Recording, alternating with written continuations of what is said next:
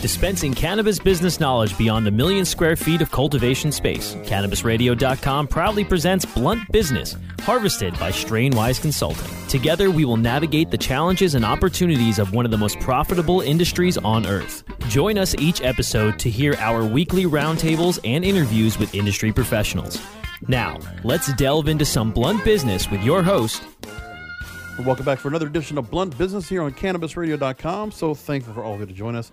My next guest runs one of the leading multi-state operators ushering cannabis and he's a fierce public advocate for cannabis decriminalization and legalization. He believes the correlation between ending prohibition and legalizing cannabis is undeniable.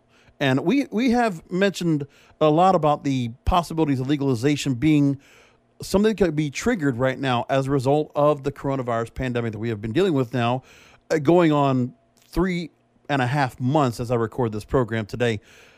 And we're looking at the idea of this, and the concept of prohibition of alcohol in the 1920s and the correlation to where it is now is exactly said. And that's why I'm glad to going to have our guest. He's a return guest to the network, Kris Kane, founder and president of 4Front Ventures. That's number 4Front Ventures. Kris, thanks for joining us here on Blunt Business. Absolutely. Thanks for having me on. Hey, really wonderful to have you back on. We have talked about how cannabis legalization now would serve as a means to the end of the current economic disaster we're currently facing. Now, your team provided a couple of points to support this argument, and I want to point those out and have you speak about those. Number one, cannabis is the only industry paying taxes to the government at this time. Generating revenue otherwise lost due to COVID once passed, the tax revenue can be used for more initiative that benefits the very communities who've been impacted by the pandemic. The second point was the timing is right. It is an election year, and governments profit from the revenue, yet continue to treat it as an illicit drug. And third point, the benefits of cannabis are far more than just tax revenue. The industry's job creation is on track to double, if not triple, once legalization is passed, thus employing a sizable percentage of people who originally lost their jobs. Now, how would you persuade policymakers, Kris, that the time is now to legalize and how it's important that state government and regulators take cannabis more seriously? Well, look, we are facing, as a result of this pandemic and other forces, we are facing an economic downturn, the likes of which we haven't seen since the Great Depression. Governments across the country are going to be facing major financial and budget shortfalls, particularly at the state level, where they can't rely on debt spending the way that the federal government can, but even at the federal level. Legalizing cannabis and collecting tax revenue, registration fees, and the like is a great way for governments to provide new jobs to people who desperately need them and to provide much needed revenue to their state coffers. I can't think of a better time for us to be looking at cannabis legalization right now. And I think the very fact that virtually every single state in which cannabis is legal has deemed it an essential service during this pandemic, including in the early days when the shutdown orders were quite severe, really shows that it's just simply indefensible for governments, including the federal government, to continue to classify cannabis as an illegal Schedule I substance with no recognized medicinal benefit and high potential for abuse, while other states are saying that it is essential because of the jobs it provides, the tax revenue it provides, and because of the many patients who benefit from the use of cannabis. One of the other things I also think about is, obviously, we've had the battle where there's only so much lobbying power and so much capital is being brought in by different organizations to help support and boost and really uphold the cannabis industry in a positive light in front of policymakers. But the other area I have to think about is the financial sector. The fact that we're trying to see, there is only so much data that we have in terms of where, if certain Canadian companies or CSE exchange stocks, and seeing how the parallel manner that you see the increase of growth after the pandemic, and the fact that we need to see other sectors have a chance to grow. If we're not going to rely on the banks, we're not going to rely on, biotech, or we're not going to rely on tech or other areas, why not cannabis be a sector that Wall Street gets behind? Do you think that Wall Street might actually get behind this now and actually help to lobby on behalf of the cannabis industry?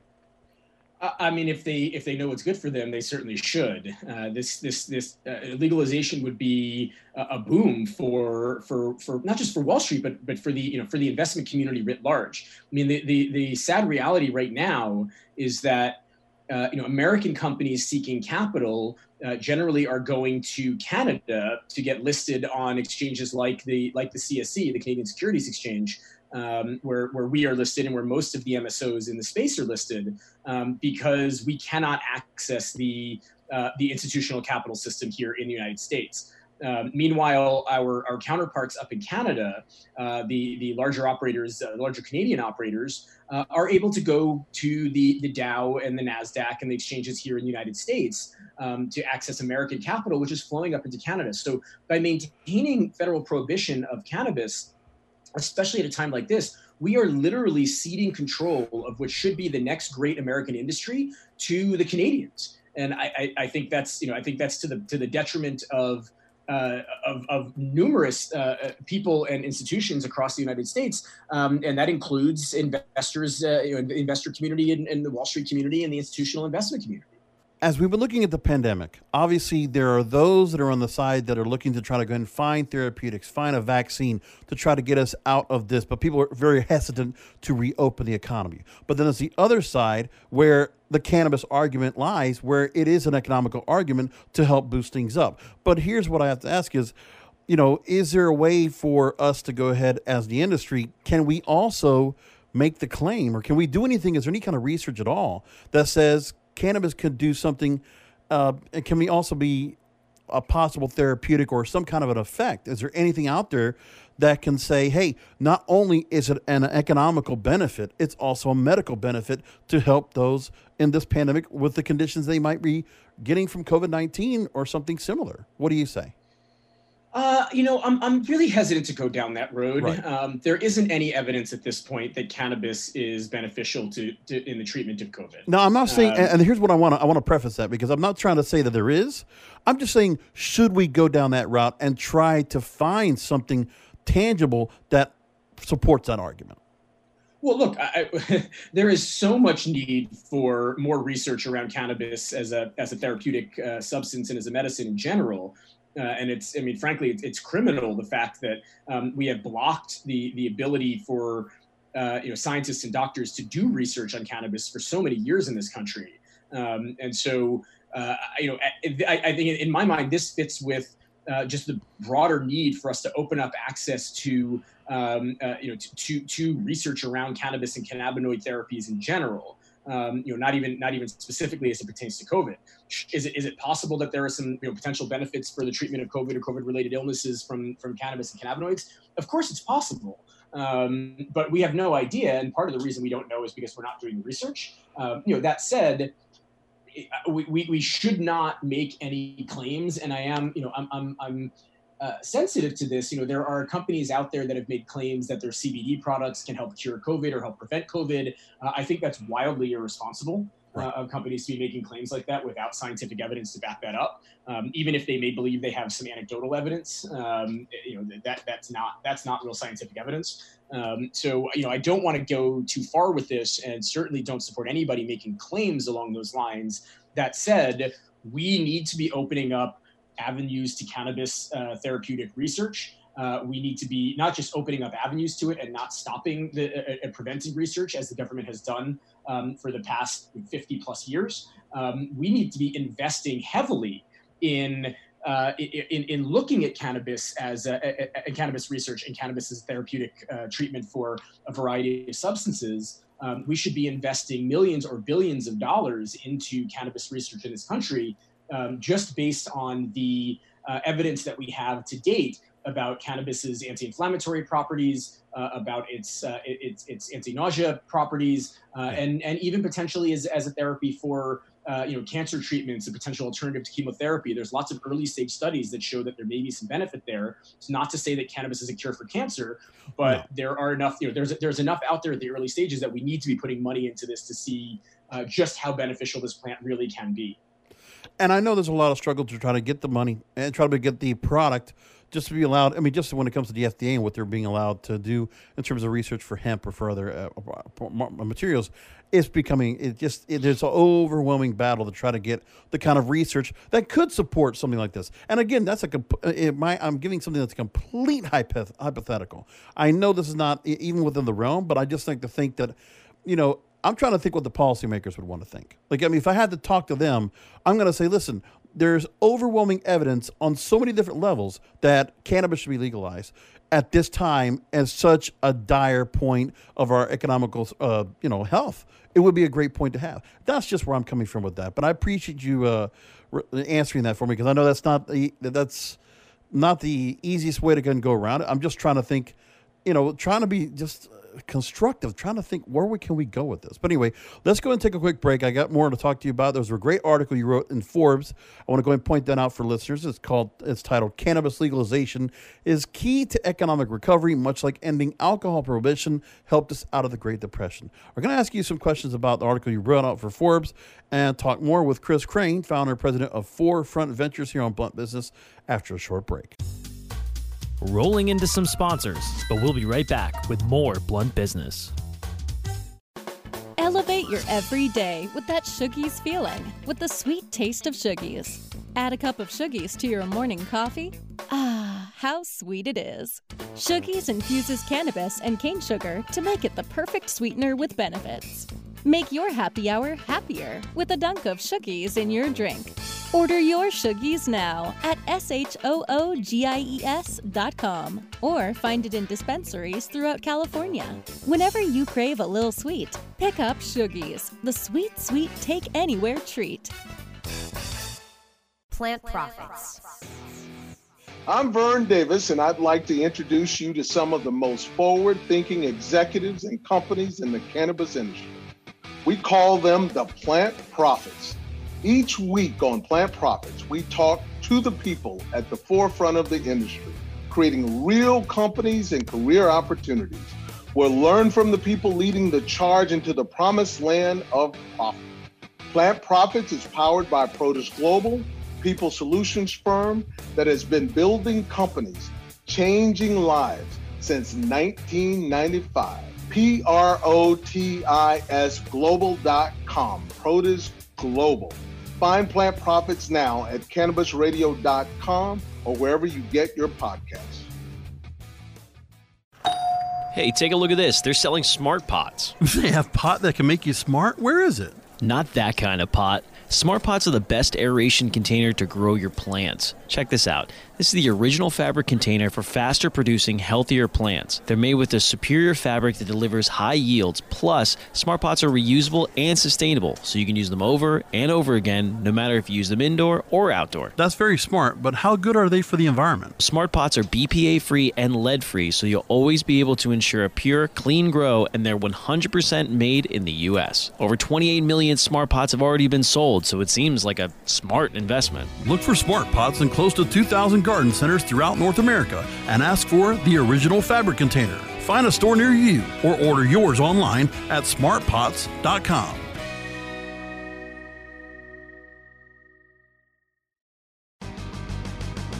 I hope you didn't forget about us, because we're back with Blunt Business on CannabisRadio.com. Welcome back with Kris Kane, founder and president of 4Front Ventures here on Blunt Business. You wrote for Forbes a recent article, I prefaced that just before the break, titled "Cannabis Legalization is Key to Economic Recovery, Much Like Ending Alcohol Prohibition Helped Us Out of the Great Depression." Now, here's what you wrote. Take a quick passage. Quote, "The situation is reminiscent of what the country faced during the Great Depression nearly 100 years ago. At that time, one of the government's solutions was to end its 13-year experiment with alcohol prohibition.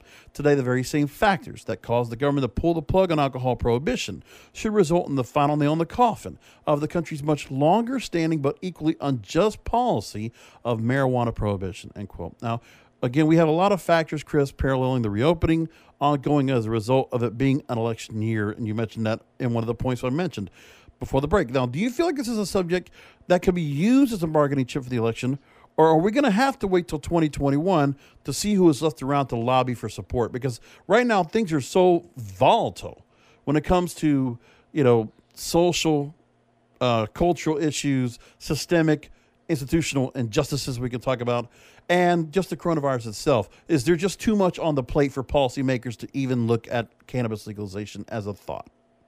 Well, I think it's unlikely that we see it before the end of this year. Congress is barely meeting at all right now because of the pandemic, and so there are some political realities that we have to contend with. Yep. It's very rare that Congress passes anything even remotely controversial during an election year. So we probably are looking at this as a 2021 issue. That said, I think there would be tremendous benefit to either candidate, either President Trump or Vice President Biden, to champion legalization as part of their 2020 campaign. I actually wrote an article about 2 years ago laying out the political case for why President Trump should support legalization for his own political benefit. And I think everything I wrote in that article still stands today. I don't think that he risks losing any political support by supporting legalization. His base is pretty firmly with him. They haven't left him despite all number of controversies. I don't think they're going to leave him if he supports legalization. But there are young voters in particular who are not very enthusiastic about Joe Biden, who are winnable on this issue. In particular, you look at states in a state like Arizona, which is going to have legalization on the ballot this year, where there's likely going to be young people that turn out to vote for legalization. And, unfortunately, Joe Biden in his career traditionally has been pretty terrible on this issue. Yeah. I remember back when I was, working at NORML in the early 2000s, we had two real political enemies on the Democratic side of the aisle, at least in the Senate, and it was Joe Biden and Dianne Feinstein. He's traditionally been pretty bad on this. And so this would give Trump a way to put some real daylight between himself and Biden. And conversely, Biden has, to his credit, moved quite a bit in his position on drug policy and marijuana policy. Right? He used to be just a firm hawk, and now he supports at least decriminalization and medical marijuana and allowing states to make up their own mind. If he were to go one step further and support legalization before the president does, he could similarly win over many of those young voters, particularly many of the young voters that were enthusiastic supporters of Bernie Sanders in the primary, who are not coming over to the Biden side statistically. So there is real political benefit for both candidates to do this, and very little to no political downside. And whichever one chooses to, and I'm skeptical that either will, but if either of them chooses to do so before the election, they stand to benefit, I think, greatly in terms of their electoral prospects. And now I want to bring this point across. Now, we on the Facebook page for Cannabis Radio, I've had the chance to go and put out a couple different stories where Biden has expressed his thoughts on cannabis legalization. So originally back May 19th, Vox.com reported that Biden said he supports the federal decriminalization of marijuana. I know Chuck Schumer said the same thing, maintaining fines but do away with prisoner jail time. But that's not enough. And it also says he remains opposed to full legalization, removing all penalties, and typically allow sales for recreational purposes. And then he justified his stance, and I'm going to pull that up real quick from the Growth Op. And he also said that he justified saying he knows a lot of weed smokers. I don't know what that's supposed to mean, but decriminalization, not legalization. No one should be going to jail for drug crime, period. Nobody. But my thing is this, and this is radical. And I know some people are not going to be happy when I say this, but again, I keep this show as apolitical as possible. And I am an independent. I do not support either political party that they even put as a Democrat or Republican. I don't believe in those terms. And I can see where there's certain times, certain areas and certain political structures where I can maybe take certain things out of particular political platforms and agree with. But if we had, per se, Trump wins the White House once again, reelected. State and somebody, the House of Representatives and the Senate are Republican controlled. If you have that full majority to go and have that full 60-seat majority or a full majority in the House, and AG Barr has said states' rights would be something that he would support. Trump has said if the bill's in front of it, he would consider it. He would probably consider signing it. Would that be the direction, even though I know a lot of people do not feel good about this, but for the sake of the industry, would that be something we would want in 2021 where cannabis could then be put on for debate and could be put up for a vote? think if and look, I say this irrespective of my own political beliefs. Correct. Similar to yourself. Just looking at this objectively, I think the worst case scenario for legalization is probably what you just described. It would be the Republicans taking the House, holding the Senate, and the White House. Yeah. And frankly, if the Republicans hold the Senate, regardless of what happens with the House and the White House, the chances for meaningful reform outside of something like safe banking. Safe banking, I think, has a chance no matter what. Right. But the prospects for meaningful reform, if Republicans can maintain control of the Senate, is very slim. And I say that because there is a real divide right now in the Republican Party, which doesn't really exist in the Democratic Party anymore. It did, but not so much anymore. And it's an age divide. Republicans under the age of 45 or so are quite supportive of legalization. Republicans over the age of 55, and certainly over the age of 60, are not at all supportive. And Republican leadership in the Senate is pretty septuagenarian. Mitch McConnell has indicated no support for legalization. In fact, he's been pretty steadfast in his opposition, other than industrial hemp, and maybe supporting safe banking. Although the chances of him supporting safe banking in 2021 are lowered if Cory Gardner loses his seat, and he's currently down by a very wide margin in the polls. So if Cory Gardner is no longer there, and he's not worried about Gardner losing his seat, we probably lose the prospect of safe banking, or at least the chances go down there. So unfortunately, I just don't see a scenario where the Republicans control all three, both houses and the White House. I think the chances for meaningful cannabis reform are extremely slim. Yeah, because I mean, one thing I was just thinking, my whole point of that is just the thought: do we need to have an overwhelming, cohesive unit on all three branches in order to get cannabis passed if it finally gets brought to a vote?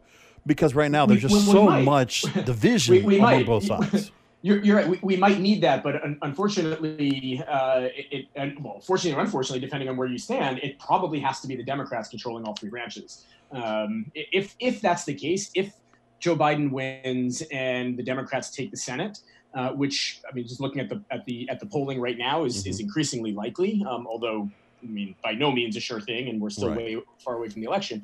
If that happens, I think the prospects of some form of federal legalization or meaningful cannabis reform in 2021 or 2022 is very high.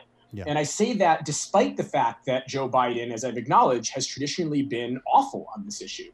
The reality, though, is that Biden, if he's one thing, it's he's very good at figuring out where the center of the Democratic Party is. Right, not necessarily the center of politics, but the center of the Democratic Party. The center of the Democratic Party is very much there on legalization, which it was not when Obama was elected in 2008. Their time in the wilderness during the Trump administration has really moved them progressively in favor of legalization. And Biden will put people around him who are going to want to implement the will of the center of the Democratic Party. And even more importantly, House Democrats and even Senate Democrats to a lesser degree are very much there on this issue now. They understand this issue a lot better than they did when I was involved in lobbying them in 2008, 2009. They are passionate about this issue in a way that they were not 10 years ago. And I feel fairly confident that a Democratic-controlled House and Senate will send a bill to the president's desk. And I cannot foresee a situation in which a President Biden would veto that kind of legislation, even if he personally doesn't love it. Right. Okay. Now, I like where you're going with that, but here's the thing now. Which bill will it be? Because we've seen several bills. We've seen Elizabeth Warren with Cory Gardner on the States Act. Cory Booker has also put his own bill, and there have been others. So you quoted a recent study by New Frontier Data in the Forbes article that national legalization could result in $128.8 billion in tax revenue and an estimated 1.6 million new jobs. So, quote, indeed, the numbers from states with legal cannabis during this health and economic crisis back up these claims, even at a time of economic downturn unprecedented since the Great Depression. Cannabis sales remain robust in states where they are legal, quote. But when you look at what politicians have had said they would support, we have the States Act, like I said, full legalization and we can still look at Canada as an example as to how well and effective it has been. And we can also look at what if it's done anything right now in terms of the economic recovery in that country. But what do you think will be the most viable path? Would it be that or just some form of decriminalization? What do you think would be the best path to get passage? Or do we want something, or do you prefer something more one over the other? So I think that what we ultimately would get, and if we're talking here about Democratic controlled government, so Democratic House, Senate, and presidency, I think what we ultimately get is a bill that doesn't exist right now, because really the bills, the States Act, the MORE Act, I forget what Booker and Schumer's bills are called, but all of these are being introduced at a time when they know that none of them are actually going to pass and become law. Right. And so what happens in a situation like this is you're trying to jockey for position, put policy ideas out there, get the debate going. But if you find yourself in a situation where you can actually get something passed, then people are really going to come to the table and craft something that they want to see. It's very reminiscent actually of what happened here in Illinois, where I currently live, where for the past few years before 2019, there were legalization bills introduced in the legislature for, I think, 4 or 5 years before that, but they knew they were never going to pass when Governor Rauner was in power. As soon as Rauner was voted out and Pritzker was voted in, we got a new bill, a bill that looked different than the ones that had been introduced prior, because now a bill could pass, and that's what wound up happening. That said, I do think that the model for the bill will likely be the MORE Act, not the States Act. I don't think the States Act could pass the House of Representatives today. Because I think it would have near unanimous disapproval from the Congressional Black Caucus, who is very much opposed to the States Act because it does not address issues of social equity and racial justice in the cannabis industry, and that voting bloc in particular in the House is much better educated and much better informed, thanks to organizations like the Minority Cannabis Business Association, about these issues. And so the States Act is kind of a non-starter. And if the Democrats control everything, I can't see that being the basis for a bill. I think it's probably the MORE Act, which is a much more comprehensive legalization bill that does address issues of racial justice and social equity. There's a companion bill introduced in the Senate by Kamala Harris, who knows, she might be the vice president next year. Cory Booker's on board with that one as well. So I think that's likely the basis for the bill, even if the final bill looks quite a bit different than the current version or current incarnation of the MORE Act. Okay, and the MORE Act is the Marijuana Opportunity Reinvestment and Expungement Act, H.R. 3884, which Kamala Harris is sponsor of. And I actually do agree with the fact that if Vice President Biden decides to pick a running mate, I'm starting to see, and I've been reading more than anything, that I think Kamala Harris is getting primed, and she's getting polished up right now to become that candidate. I think that would be who gets the opportunity, and I think having her as and leading the House of Representatives, if there's needing to be that kind of extra vote, that she would be able to go ahead and put a lot of influence into getting that bill put in place. But then again, I'm trying to think. It's trying to weigh both. Because I've also seen the same way where there are some people out there that think that the cannabis reform bill would not make it to the Senate, in the same way the States Act could not pass the House. There's been that kind of talk as well. But, it's nice to speculate, and that's all we can pretty much do. We're like stock speculators here, hoping for something here. We have some bills with some tangible, some real teeth on it. Again, like we said, they're probably not going to go ahead and be able to get any kind of passage right now. But I just think that right now, overall, we have to probably wait till 2021 to see what happens here. But it'd be nice. Yeah, so much hinges on what happens in November. Exactly. Well, and we got a few more, 130 some odd days, I guess, to election day. So we'll wait for that. I want to talk to you next, coming up after the break. I want to talk to you about some of the issues when it comes to the Black Lives Matter movement, and some of the issues that were going on within how some businesses were being affected as a result of systemic and institutional injustices. We'll talk about that with Kris Kane, founder and president of 4Front Ventures. Stay tuned. We'll be right back. Rolling into some sponsors, but we'll be right back with more Blunt Business.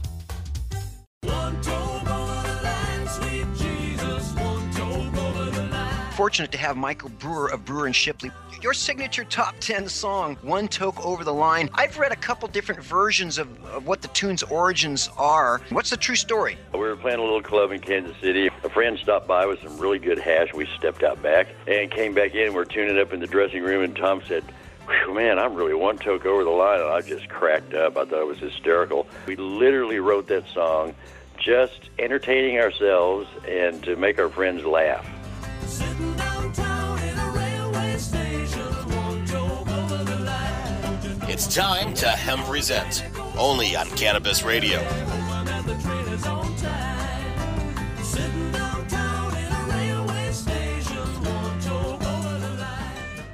Oh, let the marijuana llama tell you something now about a game for your phone gonna make you say, wow! The game's about the game of growing cannabis for cash. Grow the seed, sell the bud, put the savings in the stash. Little by little, your empire grows large. Put the big celebrities inside your entourage. You can choose to play with Snoop or me or Cheech and Chong. Cypress Hill, Willie Nelson, Wiz Khalifa with a bong. The name of the game is Hemp Inc., that's the point. Download and play while you light yourself a joint. The business of cannabis should be no crime. Hemp Inc. is even hot-proofed by the man who run High Times. Oh yeah? Get it on Android and iOS today. Marijuana llama out. Got to tend to me own crops, you know. Money don't make itself. Hemp Inc. Hempire, a show dedicated to exploring the many potential therapeutic uses of the cannabis plant. Once a cornerstone of healing and now making a heroic comeback, cannabis has the potential to promote health and well-being, bring the body back to homeostasis, and foster recovery for a healthier way of living. Hempire focuses on a diverse range of serious health issues, presenting views ranging from those of patients and their loved ones through those of researchers and medical professionals. Welcome to Hempire. I hope you didn't forget about us, because we're back with Blunt Business on CannabisRadio.com. And we're back with Kris Kane, founder and president of 4Front Ventures. Website you want to go take a look at while we're looking at things. It's the number 4frontventures.com.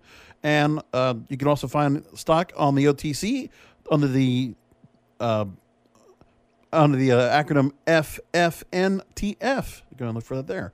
So, Kris, I want to go and ask you now, the Chicago Sun-Times reported the story that the city's Mission Dispensary South Shore was destroyed and 3 others were targeted recently. Now, you are Mission's president, and you reported the weed maps that the shop's staff, 90% of whom are people of color, closed the dispensary when they saw that neighboring stores were starting to be ransacked. Now, you wrote on Facebook that your team got out safely before it was targeted by 40 to 50 men and women, some armed. Everything of value was taken, and the store was mostly destroyed. Really interesting. I want to hear what you said about this quote that you gave to the Chicago Sun-Times. Quote, "Despite the sadness and destruction, my support for the protests and the underlying goal of ending police brutality, systemic law enforcement reform, and societal recognition of the fundamental humanity of people of color in this country remains undeterred." So I want to give you a few minutes to go ahead and expand on that quote that you made point of. Yeah, so unfortunately, we were looted at our store here on the south side of Chicago, and it was fairly bad. We're still closed. We're looking at reopening sometime in late July, working as hard as we can to get reopened to continue to serve our community there. But I just wanted folks to know, and this is my personal view of things. Not necessarily speaking as a company spokesman, although I think the views of our staff, particularly at South Shore, are very well known and in line. But what happened at our store was not a direct result of the protests. The people that broke into the store were not protesters. It was organized. It was targeted. There were no protests going on in the neighborhood that we're in at that time. It was opportunists that we believe were gang affiliated, that targeted our store, that targeted other dispensaries around the city, knowing that law enforcement was preoccupied with the protests and unlikely to respond. It was about 30 or 40 people or so showed up all at one time, most of them in packed cars. So this was targeted. And unfortunately, for too many people out there, they see these activities of destruction and vandalism and theft and think that they are somehow related to the protests or the goals of the protesters. And many of the folks that work in our store are activists here within the community, and many of them are activists for racial justice, for legalization. Many of them have been out in the streets protesting themselves, and we did not want what happened to us to detract from the really important message that was happening in the streets at that time. We didn't want the story to be about the fact that we were looted. We wanted the story to be about the need for police reform and racial justice. And so I just thought it was important to put my thoughts out there to the world, and let them know that, we're not looking at ourselves as a victim here. We're not the story here. Nobody was hurt. Everything that was lost can be rebought. Everything that was destroyed can be rebuilt. And that we are, our resolve and my resolve for these underlying issues is unchanged by the incident. Now, I want to bring up this point, and I totally understand where you're coming from. I totally can understand where you're saying, but here's what I think about as well, because we also know it's not just the mission that was also targeted. We also know that opportunists, which you said it correctly, there were other robberies and looting that targeted cannabis retailers during the recent nationwide protests over the death of George Floyd. And that upended the marijuana supply chain in several markets, at least for the near future. So it took an effect, not just, it really did it in other markets. But now, Green Entrepreneur explained this, quote, "The shuttering of damaged retail stores is slowing or stopping altogether the flow of sales for producers and processors in some markets, which can lead to a stockpiling of product and falling wholesale cannabis prices." So while you eloquently support, for the protests and the underlying goal of ending police brutality, systemic law enforcement reform, and the societal recognition of the fundamental humanity of people of color in this country, which, again, I know there are systemic and institutional injustices, is what I say, but I will continue to say it's not a racial component. I think it's a status component. That's why I feel with that. But the thing is also, I think that the targeting, I don't look at so much the opportunities as, they're just following along and taking advantage. But obviously, I think the movement is losing the movement, and whoever, and the media itself, which I'm already a big staunch cynicist when it comes to how corporate media handles things. I don't like the way that the narrative's being put out there, and I don't like the fact that the people that should be called into account are the civic leaders and the politicians that are not doing anything about this. Because I think that the real issue that should be of contention should be the people that are, asking for tax dollars for you to put your business there in the South Shore. Why Chicago PD wasn't able to go and respond to it. And, also, was it Chicago PD being handicapped from doing that? Are they not able to go and do their proper enforcement? Or, your local alderman, what do you think should be the solution from the business owner's perspective? Well, look, in this case, it's hard to blame the Chicago police for what happened. There were massive protests in the streets, protests of which I supported. Yeah. And when there's massive protests in the streets, right, it requires law enforcement to patrol it. Now, I don't think that law enforcement responded appropriately to the protest, but that's a whole other issue. But you are going to have a large number of police officers that are out in the streets watching the protests. And so it creates a situation where the police department is short-staffed when it comes to responding to other things. Also, there was looting going on all over the city.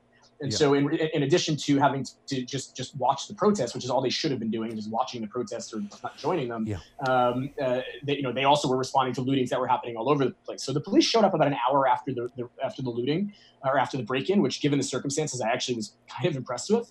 Our alderman, Alderman Sue Garza, was terrific. She was there the next morning. She led a cleanup crew of folks from the neighborhood that helped clean up the entire community, including our store, of which some of our members joined. So the community really rallied together. I think the big problem here is one that needs to be resolved federally. I don't think it's an issue that can be solved at the state level, and that is the fact that as long as this remains federally illegal, or at least without access to legitimate banking, it's very well known that these are predominantly all cash businesses. Right. And if something is an all cash business, that leaves them open as a target for a break-in, for vandalism. I mean, that's one of the things that makes us one of the biggest targets, is people know that there's likely to be a large supply of cash. You compound that with the fact that there are only 2 or 3 banks, I believe, in the entire state of Illinois that are willing to bank cannabis businesses. Yeah. None of those are based in the city of Chicago.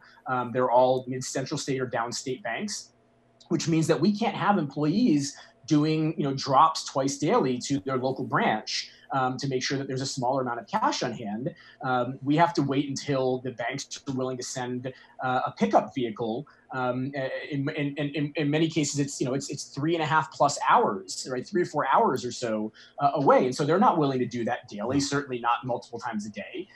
They're willing to do that, if you're lucky, twice a week, which means you're likely to have even more cash on hand, which makes you even more of a target. So the solution here is federal legalization, and certainly access to banking at the federal level, which would remove the target on the backs of these cannabis businesses around the country. And I just don't know what can be done here, because I just feel like one of the things that's not helpful at all is that I hear this story about the recovery effort, and the alderman Sue Garza actually came in, and we saw there was a cleanup effort. But I almost feel like if I asked you, were there any cameras, was there any follow-up on the story by any news outlets at all after the fact, or was it only when it actually happened? There's actually been quite a bit of follow-up. Okay. No, there's been multiple stories. One of the local news channels here, and forgive me, I don't remember which one it was. Okay. So I don't want to misquote, but one of the local news channels came out. It was about a week after the looting, to report on some of the recovery efforts in the neighborhood, and they interviewed our regional manager here. They videoed outside the store. There's been other follow-up. The Sun-Times has done multiple articles. The Tribune's done multiple articles, not just on our store, but on recovery from looting more broadly, as well as within the cannabis industry. You cited the Weed Map story that was run last week, which quoted an article from the Sun-Times from a few weeks back. So I actually think there has been a decent amount of reporting and follow-up on this. That's good. There's lots of issues that we need to address here. I don't think the reporting on this in this case has been the issue. And believe me, I am very want to be critical of the press when it's deserved.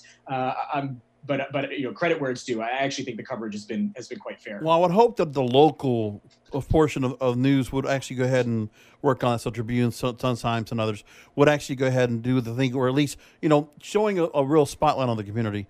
But I guess from a national end, a major city like Chicago going through the issues they're going through, and the points are there's crime is rough, and I see a lot of people that are looking to go and leave Chicago because there's been some issues going on, and I would like. That's a beautiful city, and I just don't understand when you have these issues in certain cities, regardless of who is in power. The point is that there's a lack. It's just the enforcement issues we have here. Businesses like yours, and any of the cannabis businesses should not have been affected, but the opportunities to come in like this. I mean, I understand that sometimes even with some protests, they can turn violent. Not necessarily has to be this, but I can see where it happens. But again, what is being done on local, state, federal end to kind of, confront. And also the media needs to be there to go ahead and point this out so that policymakers are going to feel the pressure to do something about it. That's where I'm coming from. Sure, and I understand that, but to be fair, again, Mayor Lori Lightfoot came and toured the dispensary the morning after we were raided. With our at the request of our alderman. Yes. She was there. That to me actually shows tremendous progress. I mean, I couldn't imagine 5 years ago the mayor of any major city touring a dispensary, right? Particularly when there's looting going on all over the city.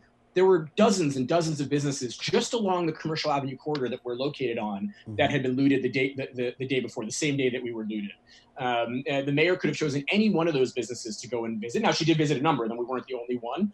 But a adult use recreational marijuana dispensary on the south side of Chicago was the first business that she visited that day.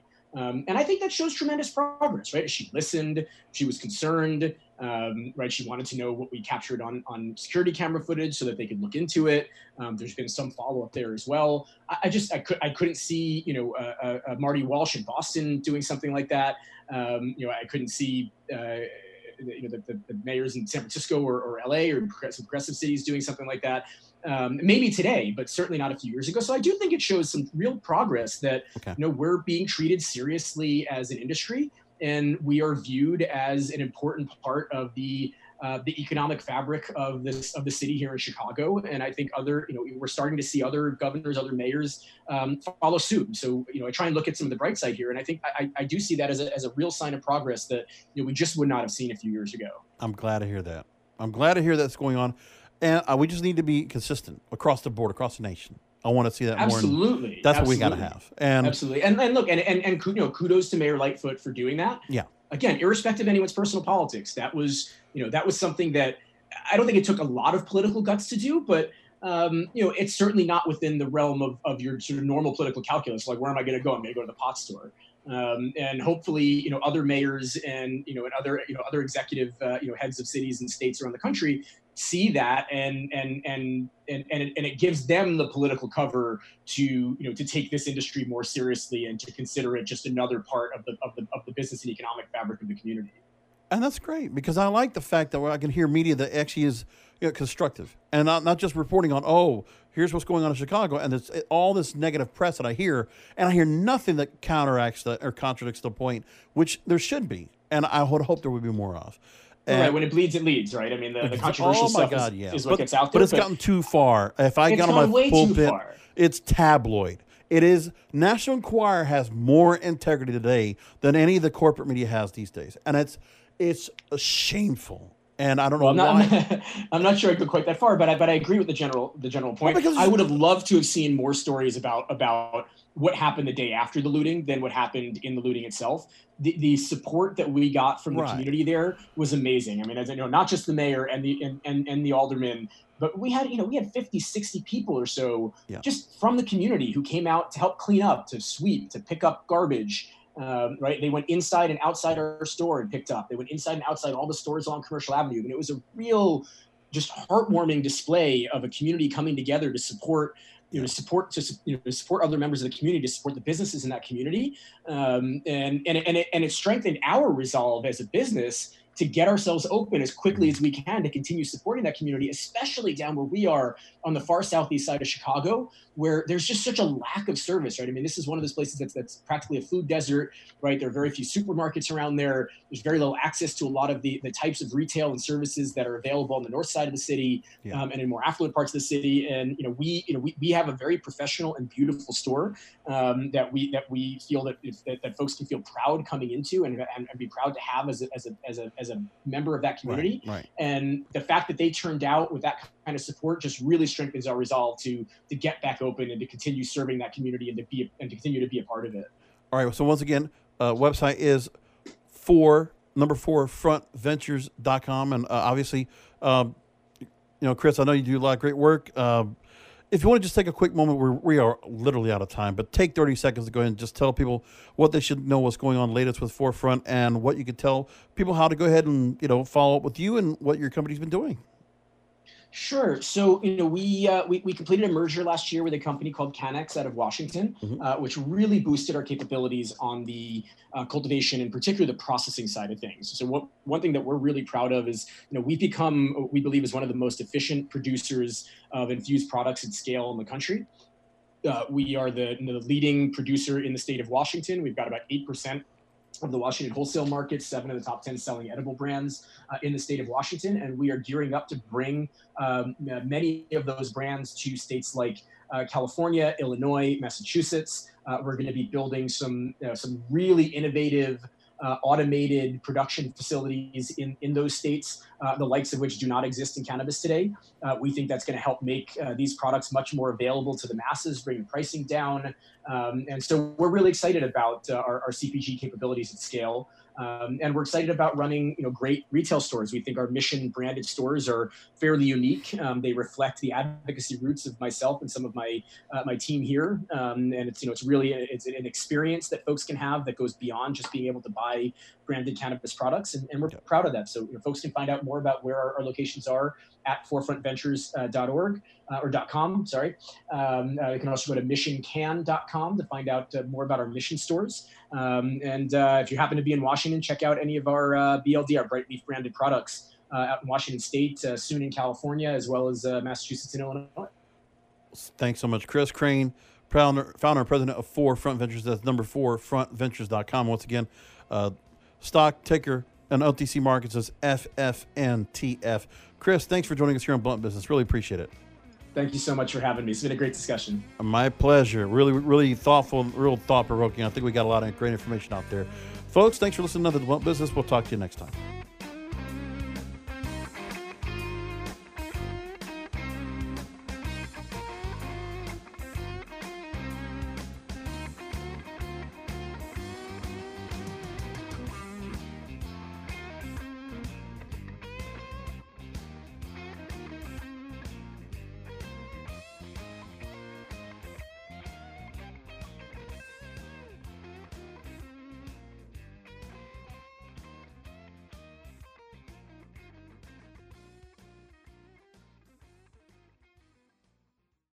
The opinions expressed on this CannabisRadio.com program are those of the guests and hosts and do not necessarily reflect those of the staff and management of CannabisRadio.com. Any rebroadcast or redistribution without proper consent of CannabisRadio.com is prohibited.